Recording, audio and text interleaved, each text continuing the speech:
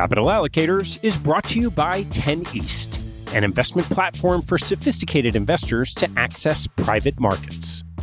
10 East brings benefits of having your own family office without the cost and headaches of doing so. It's founded and led by Michael LaFell, former Deputy Executive Managing Member of Davidson Kempner.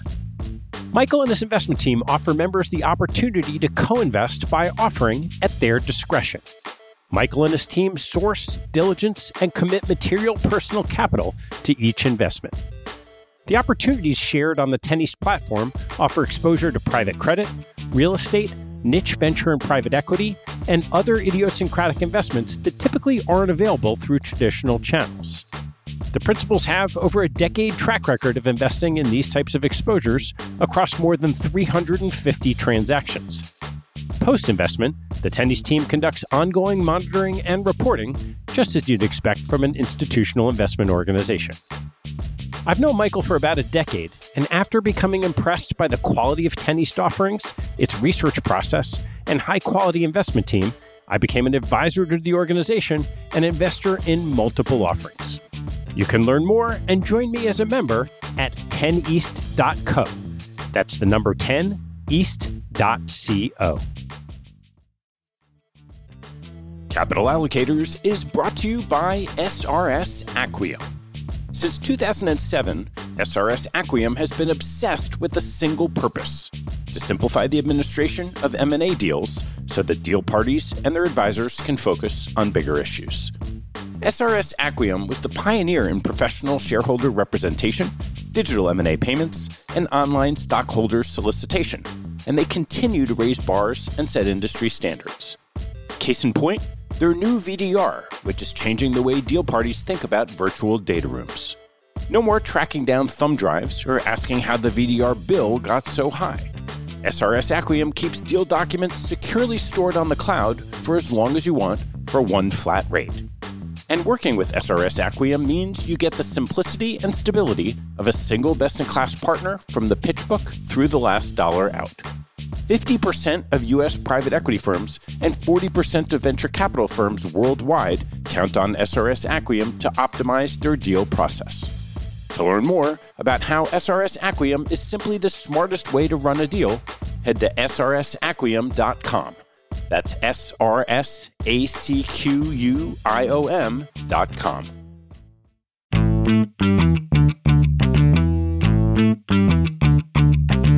Hello, I'm Ted Seides, and this is Capital Allocators. This show is an open exploration of the people and process behind capital allocation. Through conversations with leaders in the money game, we learn how these holders of the keys to the kingdom allocate their time and their capital. You can keep up to date by visiting capitalallocatorspodcast.com.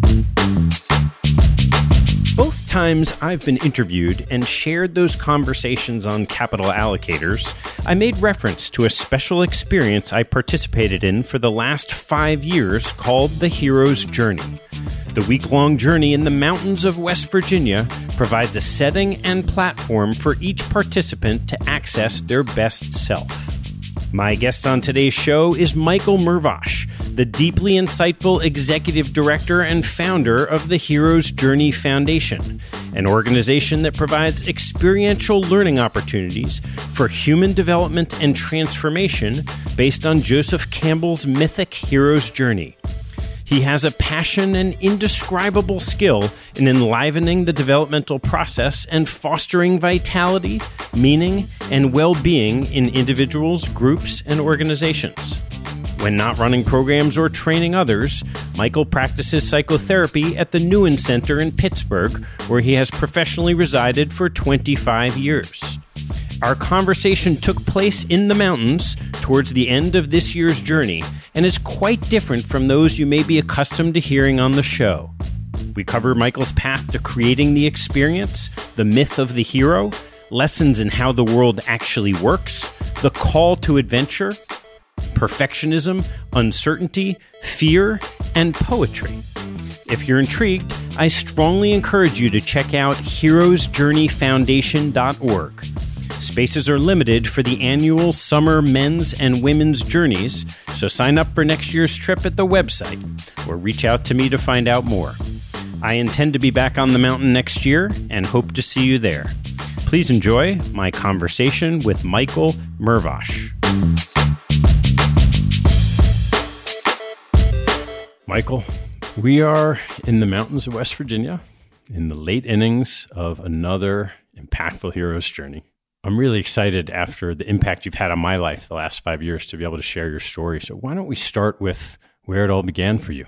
Well, I came out of my mother awful young in the culture of the steel mills of Pittsburgh and shaped by that world, blue-collar world of smoke and fire and steel and forging out a living and grinding out a life with being given just the right amount of things to keep me going and deprived of the right amount of things to keep me unfed and denied enough to make me search. And where did that search start? I don't really know, where that search started, but I think the drive, the sense of something beyond what we do day to day and beyond the stories that were told to me. When I realized there's another story, it probably was in my adolescence when I realized that there's something about magic and mystery and beauty that's called, the opposite sex.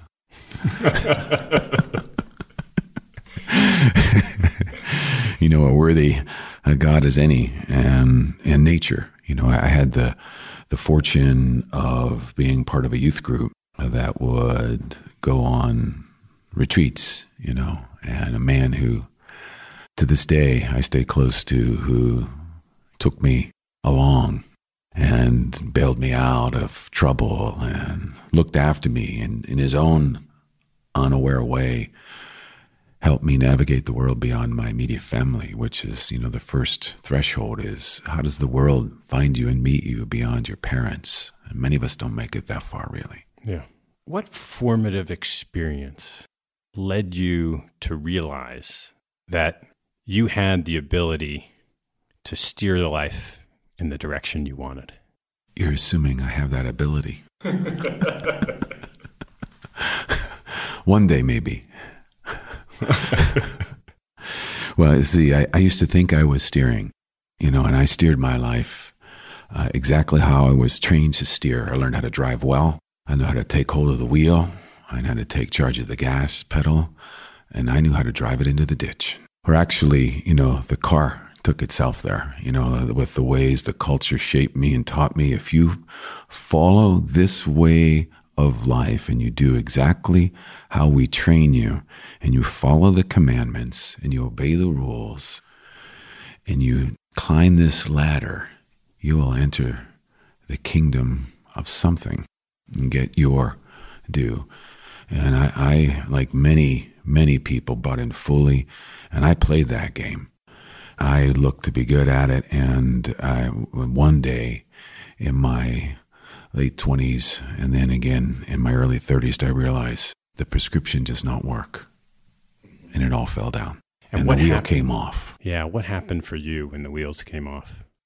My marriage failed, and it wasn't like the fairy tale. And you can do all the right things and you can love one another even. That doesn't mean it works. And I started to buy in and feel like, oh shit, I'm a failure, because if you don't follow the rules and it doesn't work, then you failed, and then you try harder, you repent and try again. And you repent and try again. And I was fortunate enough to slip through into another way and have opportunities conspire to show me there's a world beyond right and wrong, good or bad. You and me. And which opportunity stands out for you? I had many of them. But definitive ones, those ones that are markers. I was at the Cairn Foundation in, I guess, early 1980s. A woman by the name of Sharon Wegshedder Cruz. And I had an opportunity at my first place of employment to go get training in understanding family systems. So I signed up for this training program, week-long training program in Reading, PA, and was nervous, and I showed up there to be part of this training group, and we were First night in a big wide circle of about 50 people, and this woman comes out, and there's this big tension in the air. I'm thinking, what kind of training program is this? And we're going around and we're understanding that there's going to be this guy who's going to be the protagonist in this thing that was going to happen. I'm like, oh, okay, that's interesting. He had to pick certain people to be in his story. And he picked a bunch of people, and then they said, you have to pick someone to be you as a boy. And he looked across the room and he says, him. And it was me. I go, okay, that's cool, The next day, I realized that I was not in a training program, and I would have never signed up for what I was in. I was in a full-blown psychodrama experience, and I was to represent this man's interior life, and the steering wheel came off. So you mentioned if you knew what it was, you never would have done it. Hell no. Hell no.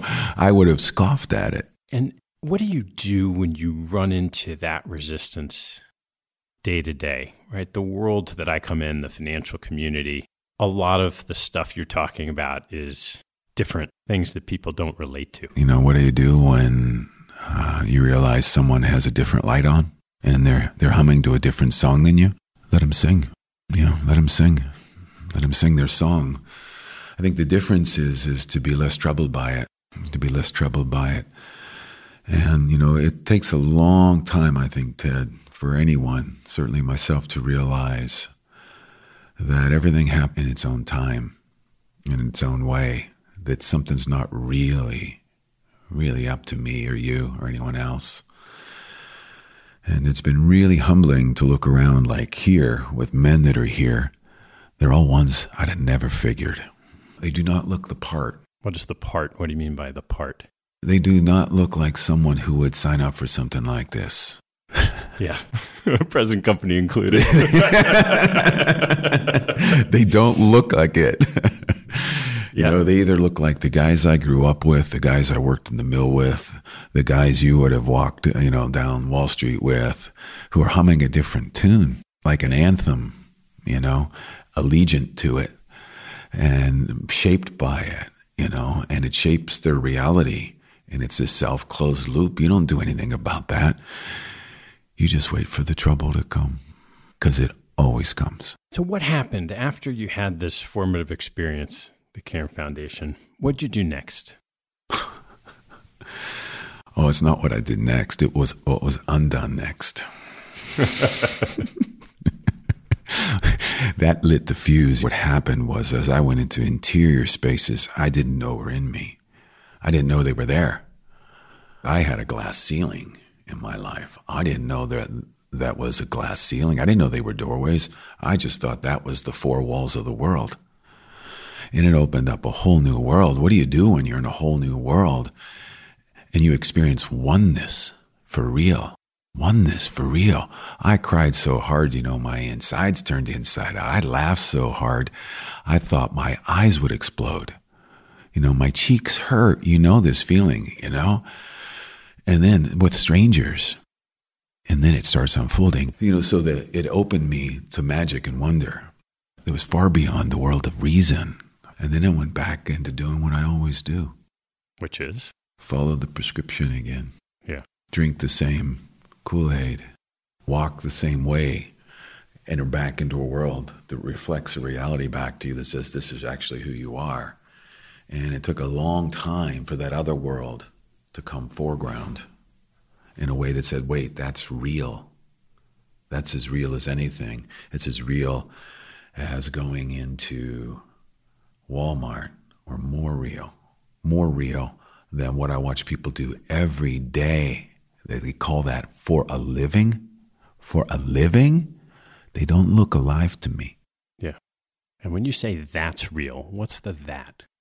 What is this? What is this thing that animates us, that moves us? What is this thing that's intangible, that makes the breeze blow, that makes me want to hug somebody, that makes me want to close my eyes because I can't stand to look, that makes me want to reach towards a stranger I don't even know and say something that's not clearly formed? What animates us and moves us and drives this whole thing? I don't have a clue. It reminds me of, the next thing that happened, where I met a woman there at this workshop who worked at a place called Gateway Rehabilitation Center in Aliquippa, Pennsylvania. And everything started moving. My first job at Alternatives was the first and last job I ever sought out in my life. Everything else sought me out. And I didn't know how to pay attention to that at first. Mm-hmm. Everything sought me out. That was a whole new orientation. So she calls me up as a follow-up and says, "Would you like to work here?" I'm like, "What?" At the time, it was a really prominent place, and she wanted me to be part of a brand new family program doing these kinds of constellations. And I said to her, "No, thank you. Oh, thank you so much. I'm still so flattered, so honored that you asked, but no, thank you," because I was getting pretty cool at the job I was in. She says, "Okay, but could you tell me why not?" I said, "Yeah, it's pretty far. It's like a 50-minute drive. It's pretty inconvenient." I said, "Inconvenient." And we hung up, and oh man, that haunted me, that word. Wait a minute, inconvenient, an opportunity of a lifetime. I don't want to be troubled by a driving there. 2 days later, I called her back, thank God. And that started me on the next part of my path. So what lit the flame for you in that experience at Gateway, and where'd you go from there? Well, it's just how it all unfolds, right? So I started learning how to do family work. I'm just studying family systems and bringing people together in psychodramas where people step in and play roles, meeting very fascinating men who mentored me, like Abraham Tversky, who was a founder of the rehab, and Ken Ramsey. People took me under their wing and showed me things and gave me ways of doing this, and then it unfolds. They built this thing at the time that was brand new called Challenge by Choice ropes courses outside, and they're like, "Hey, what's that up there in the trees?" And they told me, like, "Who uses them?" And all the patients, and why can't the family people use them? In fact, why can't I use them when we're not working?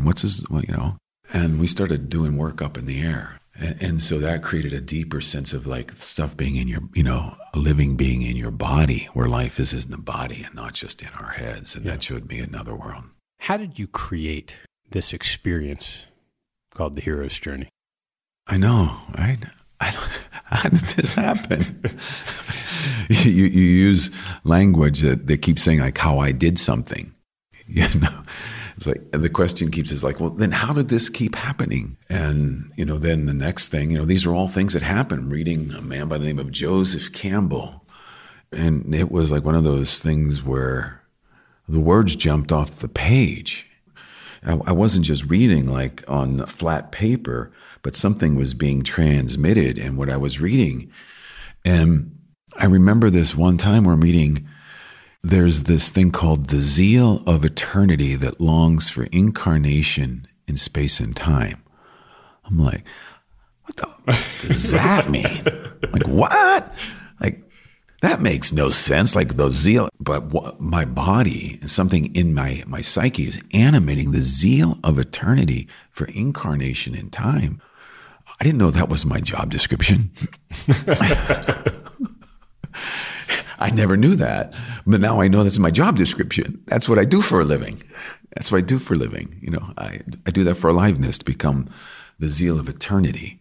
The way something just has this passionate zeal that lives outside of time, that wants to incarnate into one thing it doesn't have, which is form. And so that started it. I got whole in. That took me down like, who's this Campbell dude?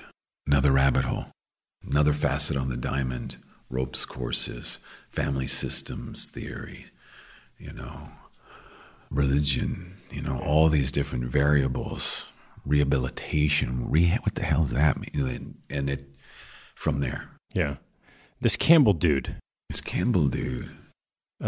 Some people might have heard of this movie called Star Wars. What was it about Campbell that influenced that film? Well, George Lucas was a fan of Campbell. And, he absorbed the myth, this whole sense that, myth is something culturally very misunderstood. We tend to call myths lies. If it's a myth, it's sort of a legend that's not true because you can't actually process it with a linear mind. So a linear mind takes a myth and says, oh, that's a lie. It's just a myth. It's just a fairy tale. It's not really real. But what a myth is something that's truer than a historical fact. Something more true than whatever a linear historical fact would be. I was born into existence in August of 1959, where it all began with my mother. Historical fact, but we identify with our historical facts as our reality of who we are. Yeah. And that's the trouble, and that's the limitation, and that's the glass ceiling. So what's the myth of the hero? Well, the myth of the hero used to be to become more and more, a superpower, this idea that you become larger than life and you stand among the others as an example for others to follow. And that's been a real popular myth. But as culture changes, it reshapes the myth it needs for itself. So then it creates a new myth, which is still arriving in our times. We're not there because there's no more one person that can be the hero. But the hero, I would say, is someone who's always called into unknowing. Not knowing, but an unknowing, always called beyond the bounds, the rigidifying bounds of the familiar. And what a hero does is it goes beyond the established parameters of the way the world actually is now and experiences what's beyond that world and then brings that back into this world in order to reshape it and renew it and redefine the culture, which then reshapes the people in it. Yeah. In our field, we hear a lot about what people call a growth mindset. Oh, yeah, that and self-improvement, man. They're pretty underrated. When you described this, that's what came for me, was this idea of going beyond what you already know. Yeah, I'm working on myself. Yeah, okay. What do you think is wrong with you? What needs improvement, do you think? Yeah. And how are you looking at that? Yeah. And is it trouble worth having? Or are you trying to get rid of that trouble by improving yourself? Oh, keep improving. Let's see how it goes. What's the alternative? Well, the heroic task is facing what is and not trying to change what is. That's called a tyrant. Philip Shepard writes about that in his books, New Self, New World, Radical Wholeness. No, that's a tyrant. Tyrants try to change the world around them to suit them. It's also called the infant. And rather, we have to change ourselves in relation to what is and adapt ourselves to what is. And that's hard work. Yeah. That's hard work to do that, to mature and ripen into saying, I need you to be different from me so I can be happy. Have a go at that. What was the call for you that led to the creation of what we're experiencing here? Well, a call always comes when something's missing. You have to be deprived of something. Something has to be absent or undeveloped, and the part of you that's awake and aware knows it. That part of you knows something's missing. That was making me wanted to seek out of the absence of what was there. So I just always felt like I was seeking and longing for something I knew was missing. And, that's the compass heading. It took me years, decades really to understand that Love Dogs poem by Rumi, where it's the longing itself that's the call. And so I feel that, and I get scared when I don't feel my longing. I used to try to cure it. I didn't know it was the cure. Yeah. Like, make this longing go away. But even yesterday, I felt the longing. Like when I feel the sunset, it makes me think of people I miss and times that aren't here, Yeah. The melancholic sweetness of a Sunday evening. Oh, I got to go into the work world and I feel like I'm just approaching the majesty of the sunset, So what came, is through that was vision comes through that. I did a vision quest with Joseph Jastrob in 1992, whatever it was that I did it. And that seeded it, of course, because I did a journey, to get away from everything enough to know not to be shaped by forces around me of what to do, but to really feel what that ignited in me and to find what was really alive for me, that it would be worth doing. Yeah. That takes a long time. Why don't you describe what it is this journey we're on here this week? Oh, you're talking about this particular form we're in This right now? This particular form, yeah. Oh, right now we're on a mountaintop in a remote setting in the middle of a national forest in West Virginia in the United States. And we are up here to take leave of our minds, really, and our the fabric of our culture that's shaping us every day into who we are to be. And we're spending 7 days or one lifetime or eternity, whatever comes first, up here to undo the things that are called unquestioned assumptions about what is. Unquestioned and unexamined assumptions and expectations about how we believe life to be. That's not why somebody signs up. Somebody told them to come here and they don't know what the hell they did. Nobody would come here if they knew why they were coming here. Right. The same way I wouldn't have went. So, what we do is we come up here and we go into a giant reflecting mirror called this world around the natural world where we have, wide open skies, vast horizons up over that high plains area over there. We have deep green forest fields to get lost in over here. We have cave systems underground here where there's these underwater currents flowing underneath us right now that no one can see or touch or feel, that are shaping us right now. And so we come up into this nature bowl and we soak in that to get out of this four walls, the limitations of four walls. And you notice you have been in very few rooms, maybe one room in this entire space that we're in that's square. That's for a reason. We bring the background forward. It's all round spaces here. We're in a Mongolian yurt built by Bill Copperthwaite in 1970 that people are still amazed by, right? And so you come up here and you enter into a living myth, because where can you actually live it? Because most people will read about it and can discuss it. But where do you say, I am going to leave everything I know behind, and then I'm going to undo this next, and now I'm going to deal with what happens when none of that is here defining me anymore. And now I will define me, but I don't know how that goes. And now there are no instructions, and the prescriptions are all gone. And that's the reorientation process towards mythic worlds, where your ability to be right here, right now, which takes work to animate something that starts to take over, and then you got to pay attention to it. And then you have to yield. Great heroic act of our times is to surrender to something beyond ourselves that starts to seep into us. These water droplets that we are, oceans, start to swim in us when we yield to the ocean. So we use elements. We use different things to take us up in the air and under the ground and into the forests and, around fires and all kinds of things to exchange on a body level, something else that gets animated that may or may not be coming through to someone who's listening right now that makes perfect sense and no sense at all. Because you can't grab it. And the more you try to grab it, the more confused you are. But if you let it seep into you, Well, Michael, I know my experience here on the mountain was truly transformative for my life. And I know it has been for the men that I've been here with. And I wondered if it made sense to share a little bit about that. I'm not quite sure how to go about it, but why don't we dive in? Yeah, I think that's the way in, just like that, is to say, I don't know how this goes or how to share this or where we can go, but that's in the spirit of the journey. And you use two words, truly transformative, and maybe we start there, like, what's really true? What do you mean exactly for you when you say transformative?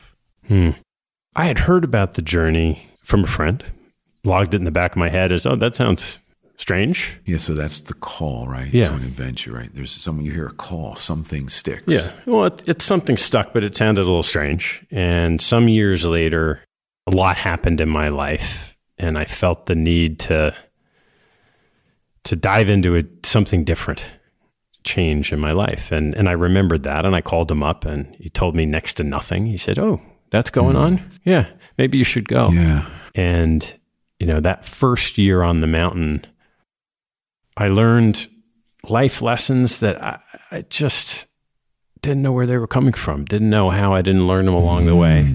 Mm-hmm. And some came directly, conversations. Some came from understanding the experiences of others, and a lot came from this sort of magical environment. Yeah, a concoction of conditions. So that's how it started. Yeah. And it really transformative in the sense that I felt like maybe the colloquial way of saying it was midlife crisis, but that, of course, that's not me. Mm-hmm. There's no crisis. I'm not that guy. But midlife emergence, right? The midlife emergence. A symbol for crisis. Yeah, something needed to shift. And at that process that'll last me the rest of my life started here. So that's how it was transformative. And the other piece of it, I think, is a man in this financial world, in this society. And I was so accustomed to having to rely on myself for everything. Mm-hmm. Maybe I was conditioned that way as a kid, but I learned the power here of what you call the we instead of the I. Me too. I mean, and in ways that were very good for shaping me, I was taught to rely on myself and encouraged to, and also had to. I had to rely on myself. Some of that wasn't a choice because nobody was really there. Why? What happened for you that was the case? Adults were adults doing adult things in the adult world, and kids were just around. You didn't raise a kid. You fed a kid. You schooled a kid. You didn't raise them. You didn't cultivate a child in my blue-collar neighborhood. You kept a child, the way you keep an egg in a nest and give it the things it needs. But there was no inner world, and that wasn't a real world. And heavenly things were for the next life. So do the right thing, and you'll get the reward in the next life, which never really comes in this one. When you say reliance, even if you give me your hand for a minute, and rather than rely on yourself, when you say, I lean into you and you lean into my hand and we rest in it, there's a dynamic tension we can feel, and there's an aliveness I feel now in my body. How do I give this to myself? I could do a push-up and be in the same position to give that for myself, and that's good. But this feels like a living presence, different. Yeah. Like this, we're relying on one another, which is very different than depending on you and you carrying me. So that, for me, was that transformative process. And there have been so many lessons along the way that you either hear or, I guess, feel or come to you from being here. Mm-hmm. Yeah, I think, these universal truths, about the way the world really is or how it works in this world. I think the biggest suffering that I saw even for myself this year, that I'm growing in appreciation, the deep wound a lot of us carry is nobody showed us how the world works. Sure. Like how it works. So even you think about financial investment, and I don't know how. Do you show me or do you do it for me? And how's that work? Not unlike the priests, with access to God. Yeah. Do you show me God? Or do you talk to him for me? Or do you barter it or broker it? This thing around a watch that I don't know how to make it in the world is so deep seated, this great fear.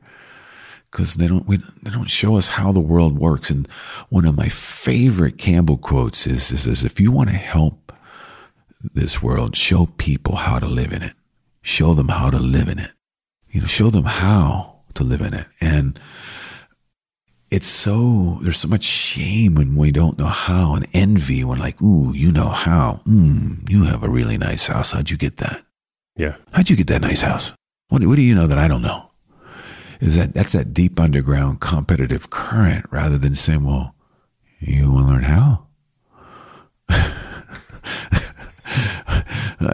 Because we don't always want to learn how. We want to be given. Just give it to me. Just give me a house like that. I don't know how you get one or get alone build one. Show me how to access a living myth. Yeah.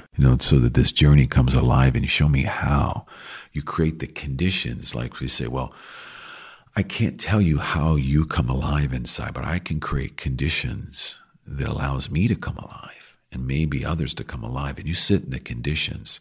I can't tell you how to get that raincoat off of you, but I can get a sun beating on you maybe.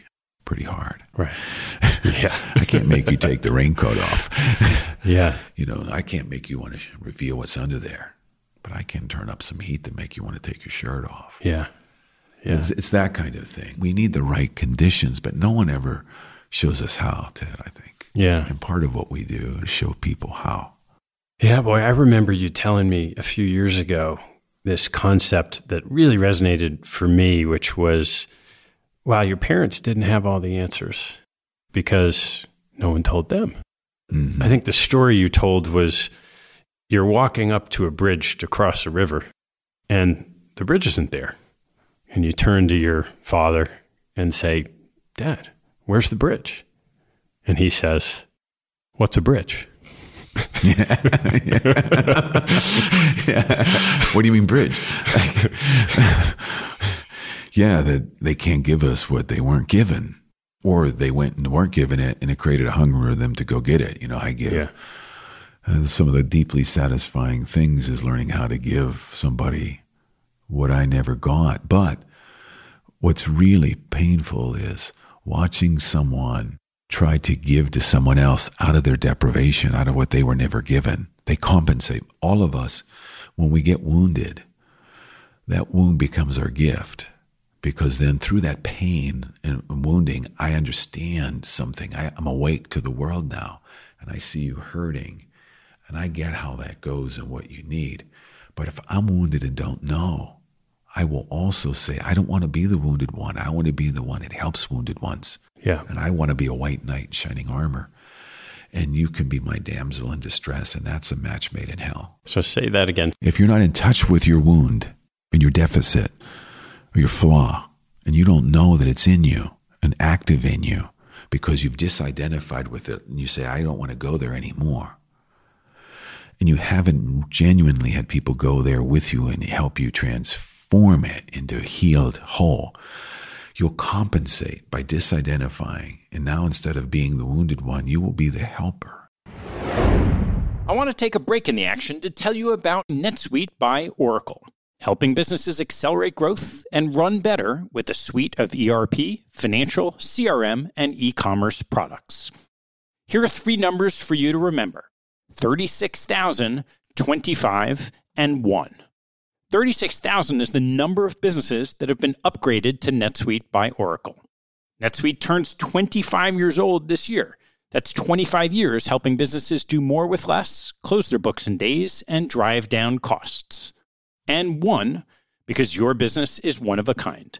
Get a customized solution for all your KPIs in one efficient system with one source of truth.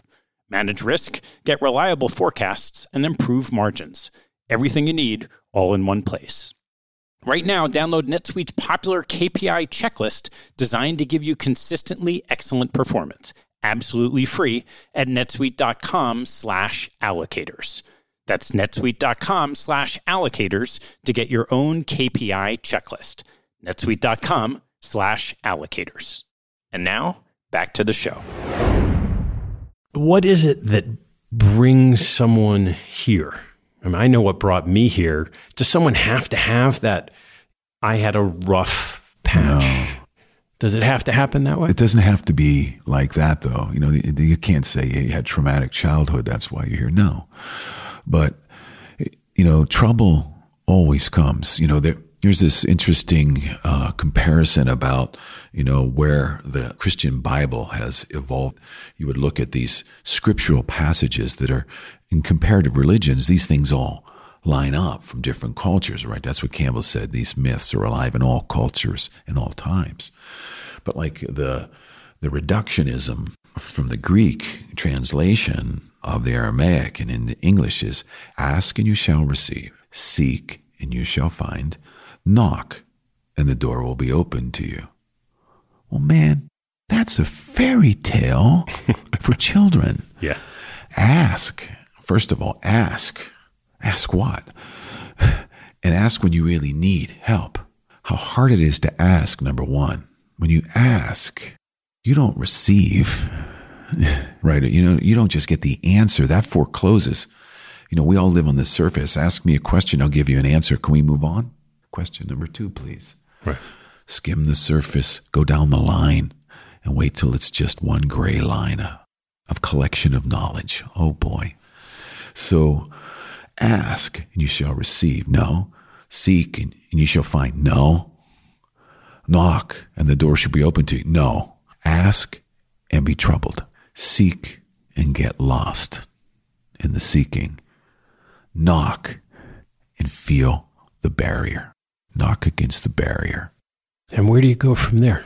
So in the Upanishads would say the trouble that's worth it so that you evolve and grow and learn how and find out how it works, not to get to the end, to get into it. Now, by the end, is to be fully in this world before you leave it. Yeah. And then in that, like you experienced here, in all the trials, the boon is underneath the ordeal. And you get an adventure and you get an ordeal and they overlap. One becomes the other. This is so great. Oh, shit. Oh, shit. Or, oh, God, I am just so miserable. Whoa, I didn't see that coming. So then something rises out of that mix is where God is. Yeah. Then ask, and then you receive beyond what you ask for. Then you seek, and in how lost and disoriented you are, you find a new orientation. And when you knock, you get through the barrier, and at the belly of the beast where you feel like there's no way through, it's not the way you were looking. The forest finds you, and something opens beyond what you could see before. Yeah, it reminds me of the Headspace meditation app. There's this great line about no matter how dark the clouds are, there's always a blue sky above it. But sometimes you got to sit through the thunderstorm. Yeah, and you can only see the sun half the day. Right. But if you really want to keep seeing the sun, you got to look at the moon. Yeah. It's a different sunlight. Yeah. Right? And so from the mythic journey, from Campbell's perspective, he would say, well, we're always seeking the sun. Well, you can't get it every day. You get it some days. Yeah. But you don't despair when it's night. And then you learn to see that, we're all to become like the moon. We reflect the sun. But I can't look directly into the sun. I can't look directly into God. I'd burn up. But we can be reflections of that, right? Yeah. And then even that'll be gone for 3 days out of the month. Yeah. One of those lessons and those dichotomies that I took out of being here was, and it took me a while to realize that, wow, I've tried to control everything in my own life. And the motto that you've created for the hero's journey is be the hero of your own life. Mm-hmm. And as I've come to embrace that, those are actually entirely opposite things. Mm-hmm. I think if I would rewrite that now, not that it would make much more sense to anybody, but I think, to be the hero of your own life, I'm not even sure that there's any motto I like. All mottos, lack the distillation needed, really. There's no words point to the source, but to say, to be in charge of your own aliveness, be the hero of your own life means to be responsible to see to it that you are alive. Fully alive. Yeah. And includes tolerating all the places in you that are not yet alive and may not be fully alive in this lifetime. Yeah.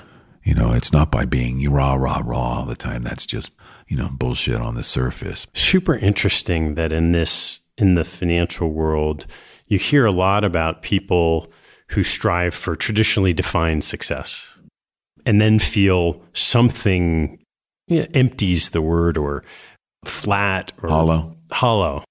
And I think that is a call for this type of adventure for sure. Yeah. People, I think, come through one of two doorways. Everything fails or everything works. Both ways get you there. I was thinking of this earlier when you were talking. This term currency is an interesting term to me.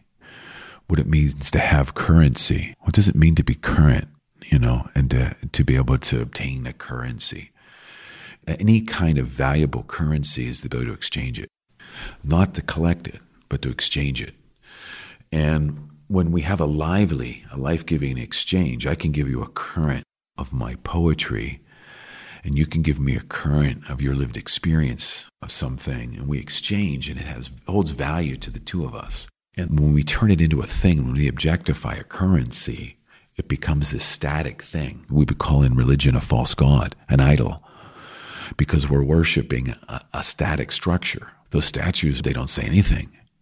They rigidify. when you have a false idol, it rigidifies and it's dulled. It has no life in it. So when you think of like investment, right, it's very different than paying a fee versus providing an investment that offers a yield with no guarantee.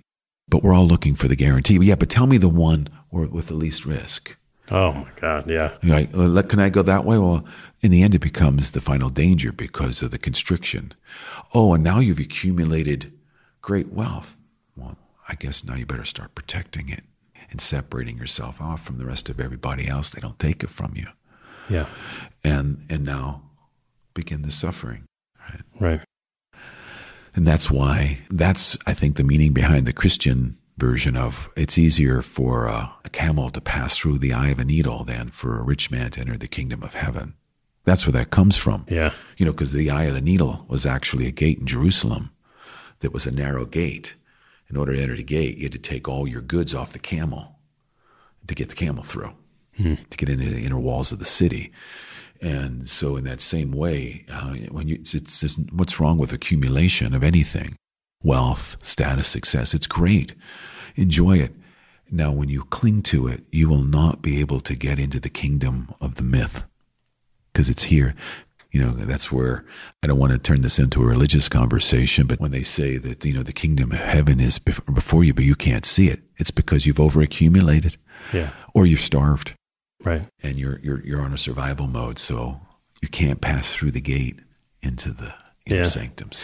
I know in this, this experience, every time I've come, I never would have thought I'd be here, 5 years in a row until next year. I never thought I'd be here 20 some years. Exactly. It's a different feeling. And then you go back. Mm-hmm. So in a couple of days, we'll go back to work and paying bills and families and kids. Yes, after Jack Kornfield says that in his mindfulness book. The book's called After the Ecstasy, the Laundry. Exactly. Yeah, that's the name of the book, right? Because they're the same. Some of us suffer from, and don't know it, from grandiose fantasies. That's not a myth. That's not unfolding a living myth. That's a dream world. And we live in dream worlds. And so you're in danger when you come to something like this and saying, I'm living the dream. Well, after sleeping and dreaming, there is a third thing called waking up. Yeah. I forget who said that one again. It's called waking up. And now you're awake to the fact it's a shithole of a world. Oh my God, look at this over here. Oh God, at airports, which I personally can't stand being in. And look at the poverty here as I drive out of this West Virginia hill. And I got bills to pay. And I've got the grind. Yeah, the world as it is. And where do you reject ordinary reality? All the mystics embrace the ordinary reality. It's in the sip of the wine. It's in the reading of the poem where we drop underneath it. Because this is just, these are words on a page here that you see. Yeah. What are those, So this ability to practice, how do we do it in an ordinary way? Our man Joseph Jostrop here, his book, Sacred Manhood, Sacred Earth, that he wrote as part of the Vision Quest I was on. He's learned to play in the most ordinary of ways. He picks up a plate at dinner and starts tapping on it, and all of a sudden, it's a dinner plate, man. Yeah. Playing one note on a guitar string and everybody's buzzing. What is that? So it's that ability to have extraordinary presence and attention in the here and now moment, or realizing, that's the goal. And an ordinary conversation that you and I are having, it's an ordinary conversation. We can also take it to a different level. And so let me try to ask you some questions that might bring you there. Mm-hmm. My own experience, and I think a lot of the listeners on this show, are a certain personality type. In those four walls, type A, high achieving, financial, we know the model. I'd love to have you take me through some of the common aspects of that personality type and just share with me what comes to your mind when I mention these things. So the first is a highly self-confident, know-it-all type person. A fool. A fool. Why? Fools are certain of everything. What makes a fool is you don't know that you're one. And you can't make use of it. And the biggest fools are the smartest people, the brightest bulb in the room, who are seduced by their own minds into a belief that they know. And they know more than others, and they know better than others. And it's a really useful tool because they have cool things you get. You get things like money and women and power and status and prestige. Those are deep allures. But on the hero's journey myth, if we look at it through that terrain and that map, it's an interesting thing about the boon. The boon you get is commensurate, right, to the consciousness you have at the time you're gifted with something. So if I'm awake this much and you say, hey man, I got a genie, I'm going to let it out of the bottle and I'm going to give you one wish. What do you want? Someone's going to say, an ice cream cone.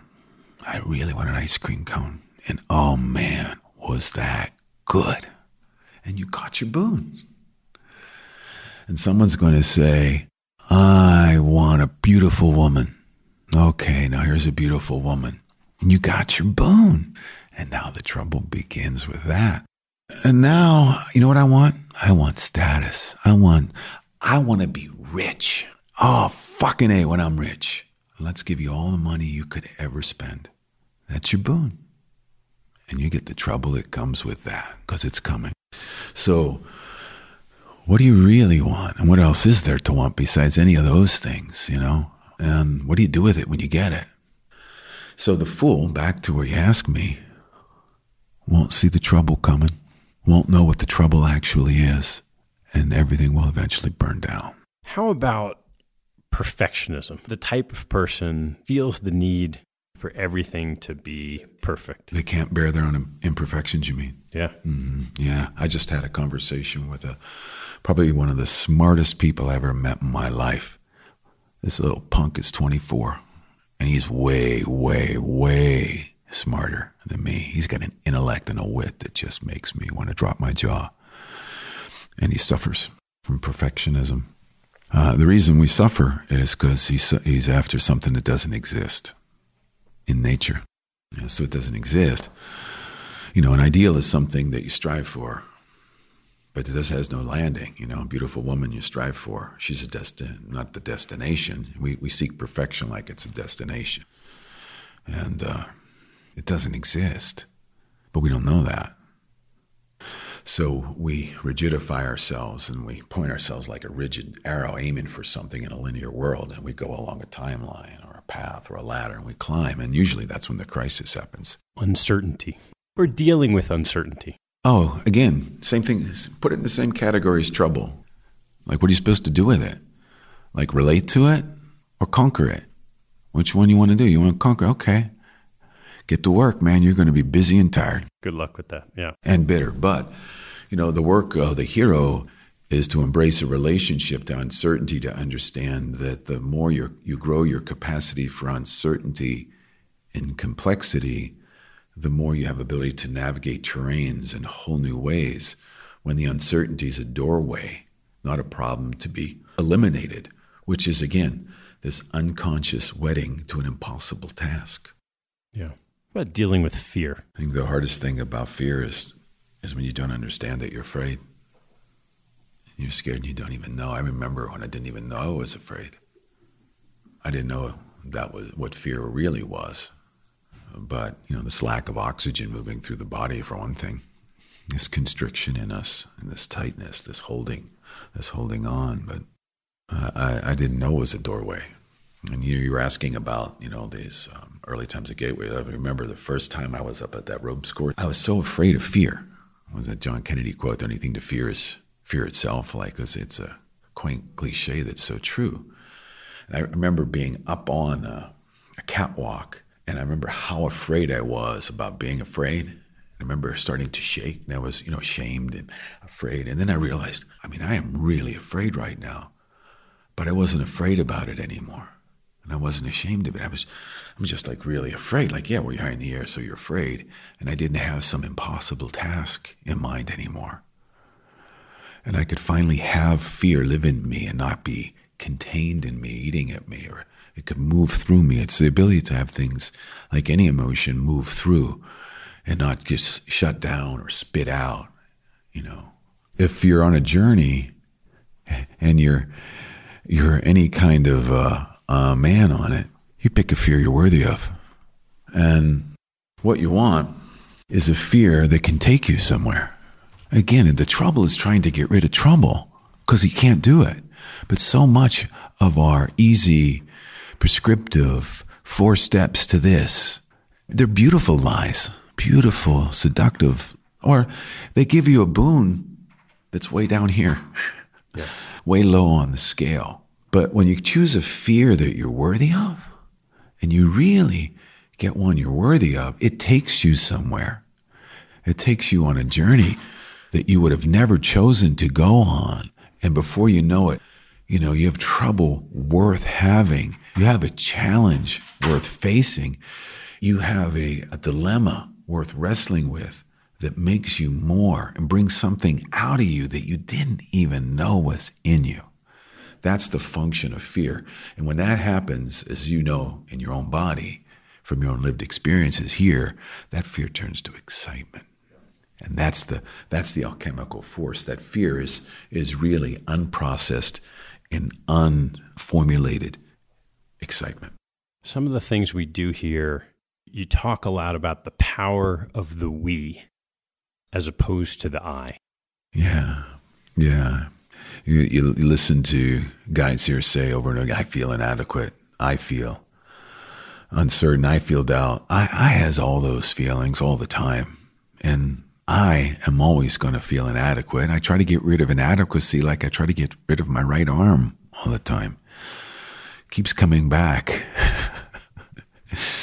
You know, we're always inadequate because we're shooting for perfection, because we reject ordinary worlds. We don't know how to be in them and among them. We don't know how to have a base of good enough.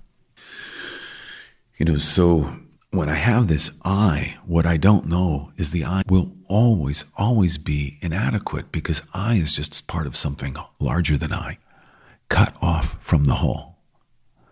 And that's the great big myth, in my opinion, and many others who pursue this path of understanding. It's the great lie of a Western white civilized world that there actually is an I called my body here because I live in a house that gives me a lot of privacy, with small, windows and shutters to blind everything that makes me feel that who I am is something cut off from everybody and everything else. And it's out there, and I exchange with that. But the sense of we, when I feel who I am beyond I as a part of a relational field, like who I am is who I am through this way of talking and looking at you right now and feeling you. Who I am is myself through that. This is me through our exchange. I'm becoming myself again in a new way right now. I feel like me with you. That's a dynamic living I. And that's what happens here on this journey. It gives me a sense of I. All I need to do is sit in the airport for 4 hours and the old me starts creeping in, separate, contained. Don't look at me. I don't want to talk to you. Yeah. What do you hope to achieve with this program? I keep laughing at your questions. I know you do. And I keep asking them. Yeah, what do I hope to achieve? What does the I hope to achieve? I used to try to achieve all kinds of things. I'm not trying to achieve anything anymore, Achieve what? What are we doing here? What are we doing here? What are we doing here? I think what I want to be a part of, is I really want to be a part of a new way of living in this world in desperate need, hungry for this, that doesn't even, like I once knew. If you'd have said, would you like to have some of this? I'd be like, what is that? It's outside of anything I can wrap myself around.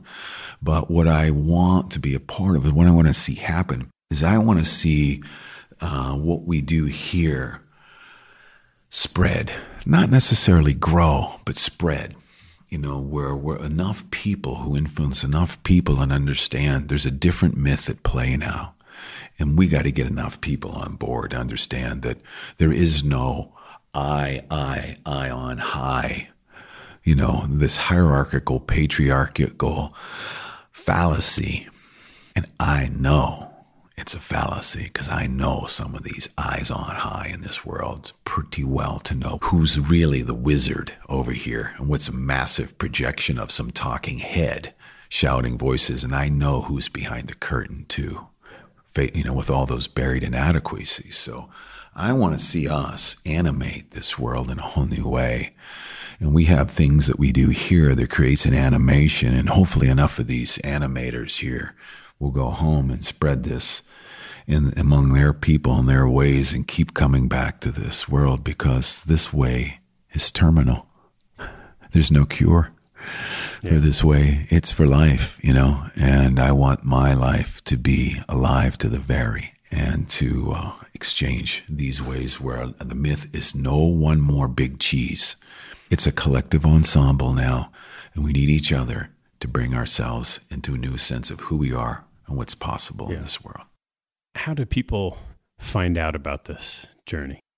I don't know how they find out about this. That's the mystery. Yeah. That's the mystery. How does it find them? Say again. How will this find them? How will this find you? How will this find you again? How will this find me again? I have no idea. But that's what I want to have happen. The sense of something animates us and awakens us. Or they go to heroesjourneyfoundation.org and look around. Just peek in the windows a little bit. All right. I'm going to ask you some more questions you might not like, and we'll see what happens from there. All right. Ask me more. All right. What? And then I'm going to ask you a couple more. Oh, we could do that too. Yeah. All right, Michael. What was your favorite sports moment? Oh, my favorite sports moment ever? Mm-hmm. Ever. No brainer. So my favorite sports moment, here I am. I'm in the kitchen with my father. I believe the year is 1973. I think 1973. I'm still a boy. I can see it now. I can see the AM radio on in the kitchen, because that's how we can listen to it. And I'm listening to a football game. Let me guess. Pittsburgh Steelers. I'm listening to the Steelers, Steeler Nation part of which I remain a loyal follower to this day. In Steeler Nation, I am listening to Bill Hillgrove still calling it, Myron Cope, Jack Fleming, and it is fourth quarter of the very first playoff game the Steelers have been in this new configuration of time. It's fourth quarter. I think there's 33 seconds left. Terry Bradshaw is going back to throw a pass. He throws a pass. We're playing the Oakland Raiders in Pittsburgh in the Three Rivers Stadium, and he throws a pass intended for John Fuqua, the halfback. And instead, Jack Tatum hits him at the very instant the ball arrives, and the ball goes flying in the air. And just as it's about to fall to the ground, a man by the name of Frank O. Harris, not Frank O. Harris, Franco Harris, catches the ball at his feet, at his shoe tops, just before it touches the ground, supposedly, and picks it up, runs tiptoes down the sideline into the end zone for a touchdown to take the lead and win their first playoff game. Thank you for asking. The immaculate reception. The immaculate reception that if you watch on the NFL Network, the top plays ever, it might be number one. Did I embellish that a little bit? A little bit. Okay. Well done. Well done. What's your biggest pet peeve? Besides people who drive in the left lane, that's the passing lane on a highway? Why do they do that? That's the one you pass in. You don't pull up alongside the other car and just stay there and not pass them. Why create a bottleneck on a highway. I don't get it. How's that for a pet peeve? Sounds good. What's the riskiest thing you've ever done? Probably the thing I'm about to do next today. Maybe not the riskiest thing, but I use that as my compass heading. So it's not a thing. It's dialing that up and say, okay, where's the vulnerability? Where's the edge? I'll be a fool for that. Fool for love.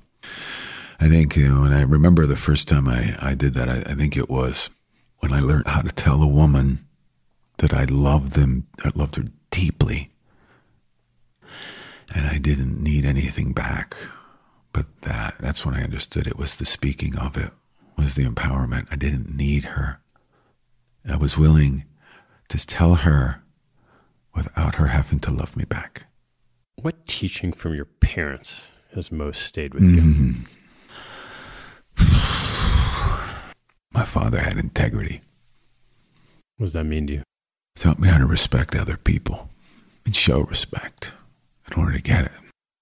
That you look people in the eye. You notice when people need help and you just help without asking. And you do simple things to give people dignity. And from my mother, it's just love no matter what. No matter what? No matter what. What life lesson have you learned that you wish you knew a lot earlier in life?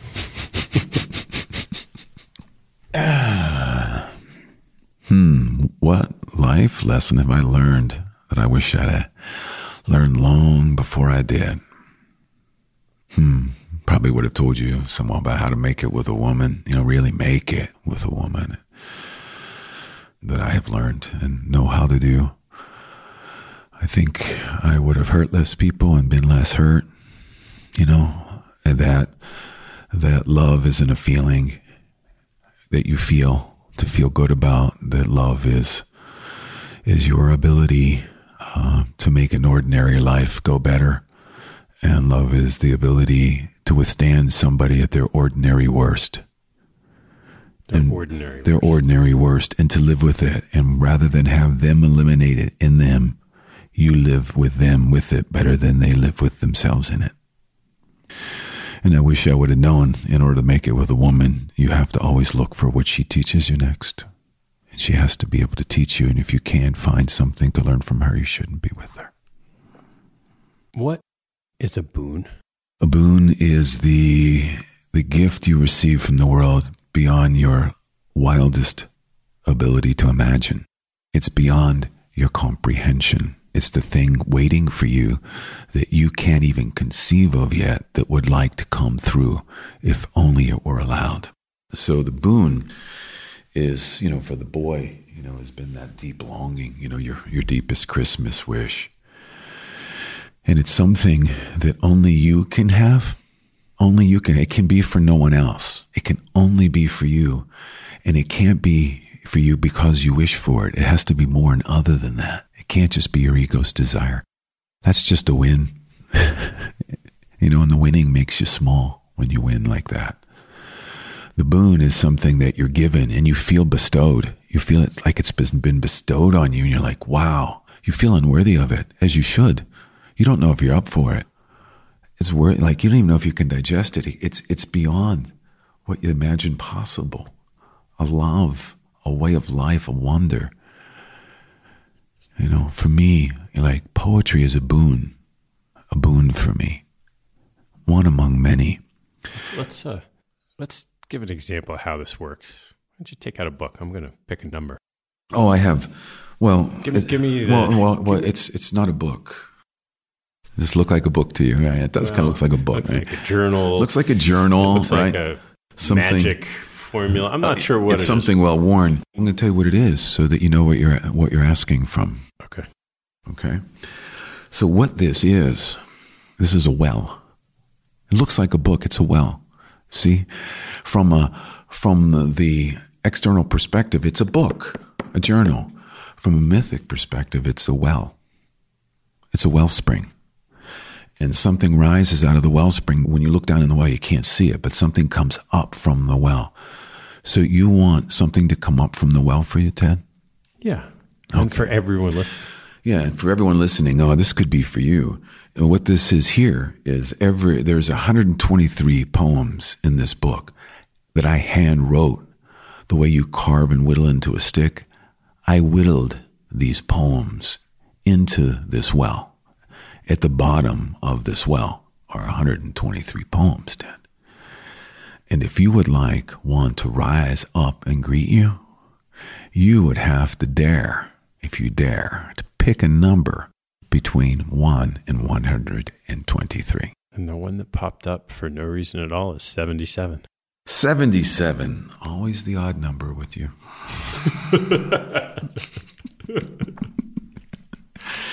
And you the noticed pairs, that. And the pairs, number 77. 77 out of 123, Ted, huh? This is a circle poem. This is a poem about the we. You picked the we body poem, Ted. No, I picked you. You'd picked the number. And so, for those of you listening, if you hear it with your ears, then you just looked at the menu. Maybe what you could do is just settle into your chair a little deeper. Take a breath, close your eyes even. And you may be by yourself, but we're with you right now. We're sitting in a circle, in fact, and you, the listener, are sitting beside. There's been men, by the way, wandering in and out of this podcast, and we have one sitting with us. We got Charlie sitting beside us now. Ted, you're across from me, and in the fourth chair is you, the listener. We make a circle right now. Let's play at the circle. And so as you take the fourth seat, listener, we form a circle. And when we sit still, and when we become still in a circle, and stillness grows in us, an energy, an energy of spirit can fill us. And until we surrender into silence, until we surrender into a deep stillness and silence, we'll remain on the choppy surface of the mind, and we'll just bob along there instead.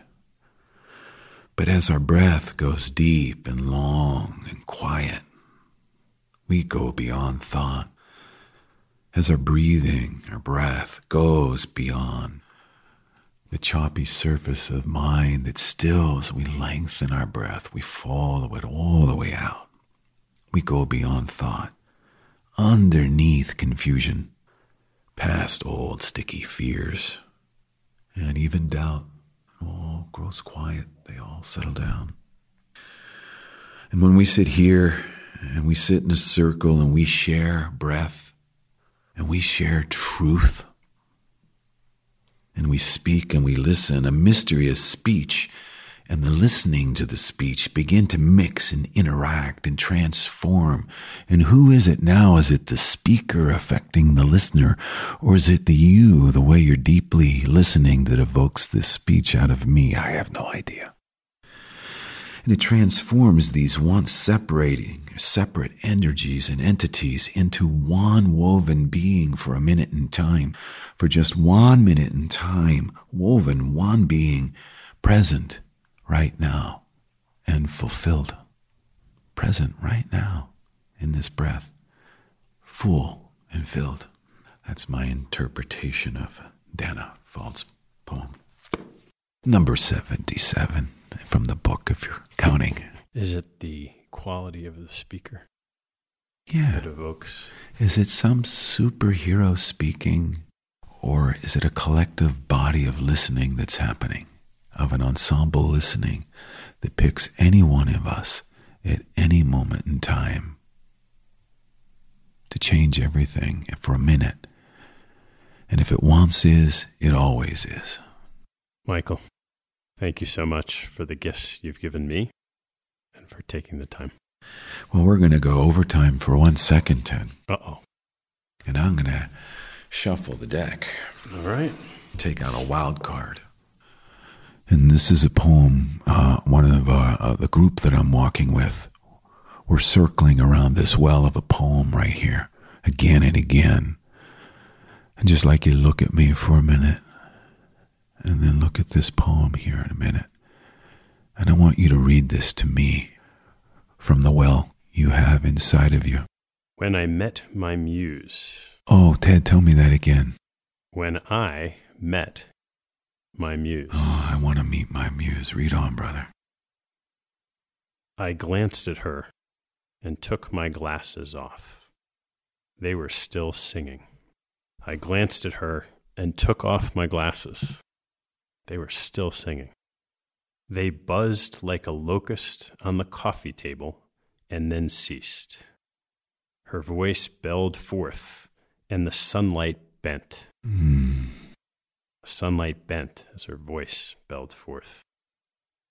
I felt the ceiling arch and knew that nails up there took a new grip on whatever they touched.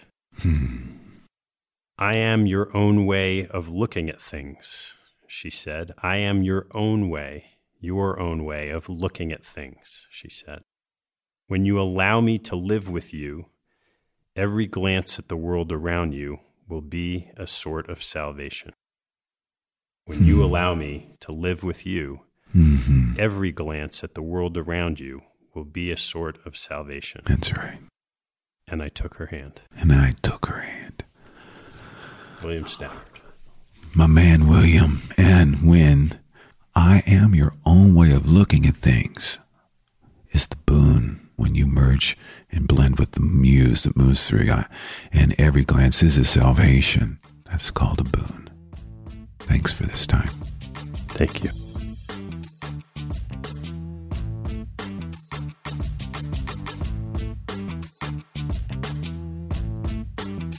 Hey, before you take off, I've started sending out a monthly email that shares a small selection of what caught my eye over the month.